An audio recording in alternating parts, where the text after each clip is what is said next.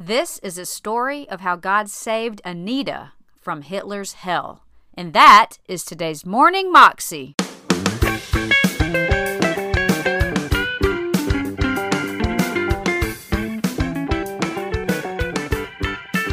Welcome to the Morning Moxie Show. I'm your host, Alicia Sharp, and today is Testimony Tuesday. And I wanted to take just a second to explain to you why I do Testimony Tuesday.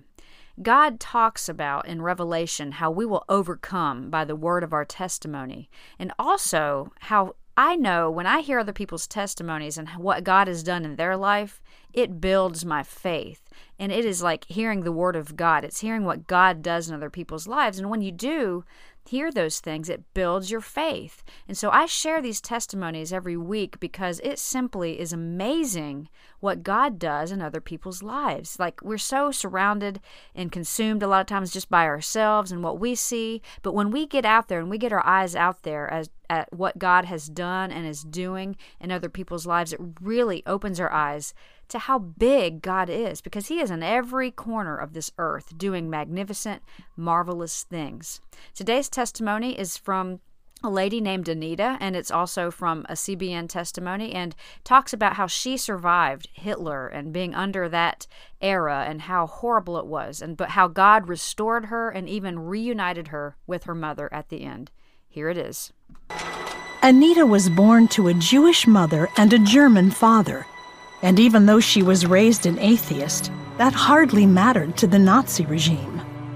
You had to register either Jew or Aryan. And I said to my mother, where do I go? I'm a little of both. And she said, you're going to be under the undesirables.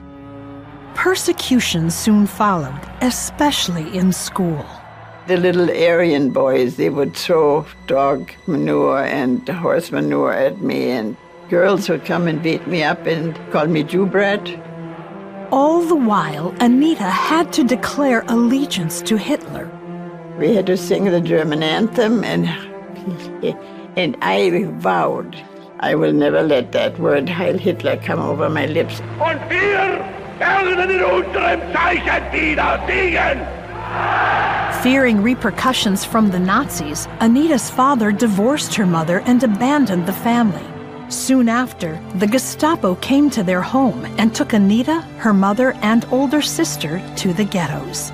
It was there Anita met a working-class German family who didn't prescribe to Hitler's hatred of the Jewish people.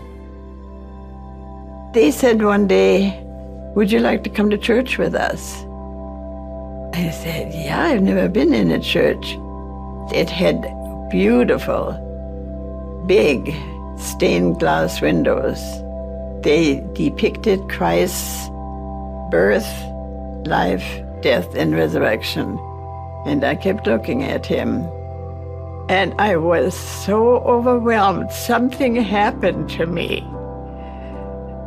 Christ came into my life, into my heart, my soul. I had a peace inside of me that I had not known before, and I felt a security. No matter how things got bad in school and everything, it doesn't matter. And ballet was no longer important. I had traded it into something much better. To Anita's mother and sister, it was nothing more than a fantasy. But Anita knew Jesus was real. And the next day, she told her friends what had happened. I started to cry, and I said, what can I do to make them believe me? And they said, you do nothing. Turn it over to the Lord. He is going to do the doing. You just love your mom, love your sister. When they see your happiness, even in the midst of all the horrible things that are happening, the Lord Jesus will do His thing. 3 years later, in 1937, Anita began attending school at a Lutheran church that was still open to Jewish children. One day, the minister visited their home. He brought each one of us a Bible, and he said, we would be very happy to have you in our church. And my mother said, aren't you taking chances? You could get locked up. But he said, how can I possibly not be interested in helping God's people. Anita's mother started attending church and eventually gave her life to Christ. Meanwhile, the pastor tried to secure visas so that the three of them could flee the country. But only her sisters arrived, and she escaped to England. The next day, September 1st, 1939, Germany invaded Poland. And Adolf Hitler plunges mankind into a second world war.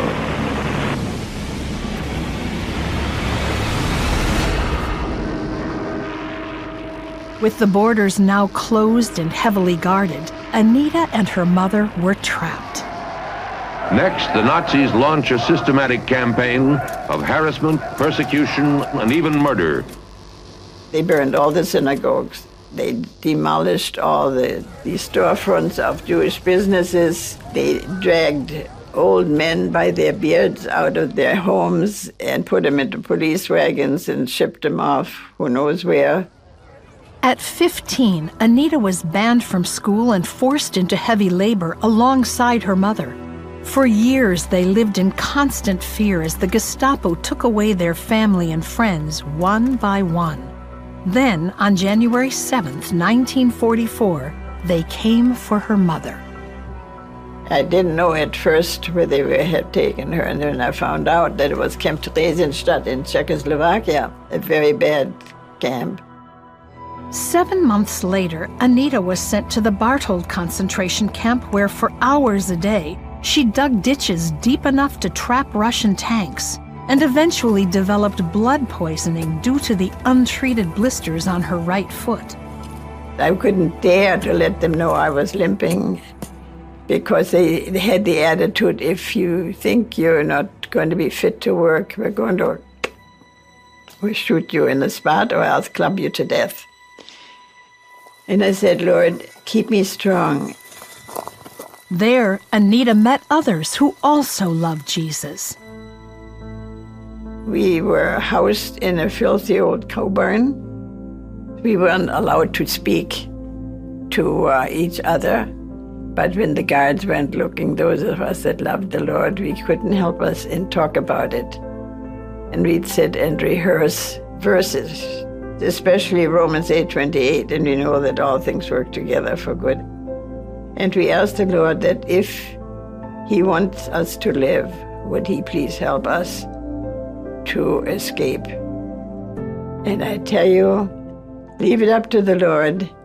He devised a fantastic plan. In January 1945, Hitler's forces went into full retreat as the Soviet Union closed in on Germany. Anita and 4 other girls were put on a wagon for transfer to another camp.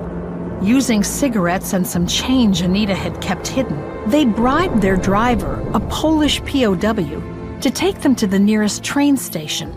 A train surrounded by German soldiers was about to leave. In a daring move, Anita approached one of the men, claiming the girls were local villagers fleeing the Russians. And I said, could we ride with you? We're separated from our family because of the war. Is there room? And he said, we will make room. They got off at Bautzen, Germany, where Anita sought medical treatment for her now badly infected leg. She was still recovering in the hospital when Russian soldiers overtook the city on April 21st, 1945. A few days later, the war in Germany ended.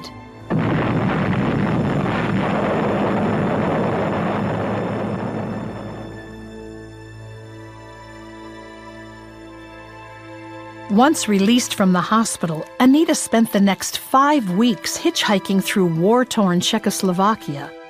Then, on the morning of June 7th, she reached the camp where her mother had been held and finally reunited with her mother. First, we didn't say anything. We were just so stunned. Then finally, we hugged each other and praised the Lord and cried, and another one of God's miracles. I mean, it was so amazing what God did. 1 year later, Anita and her mother immigrated to the United States and made a new life in Minnesota. Now, as a grandmother, she shares her story of how she survived the Holocaust a miracle she credits to Jesus, who she met when she was just 7 years old. He said, "Let the little children come unto me, because theirs is the kingdom of heaven. And lest ye become like little children, can you not enter the kingdom of heaven." It takes that kind of a faith. I have an awesome God. I'm not awesome, He is.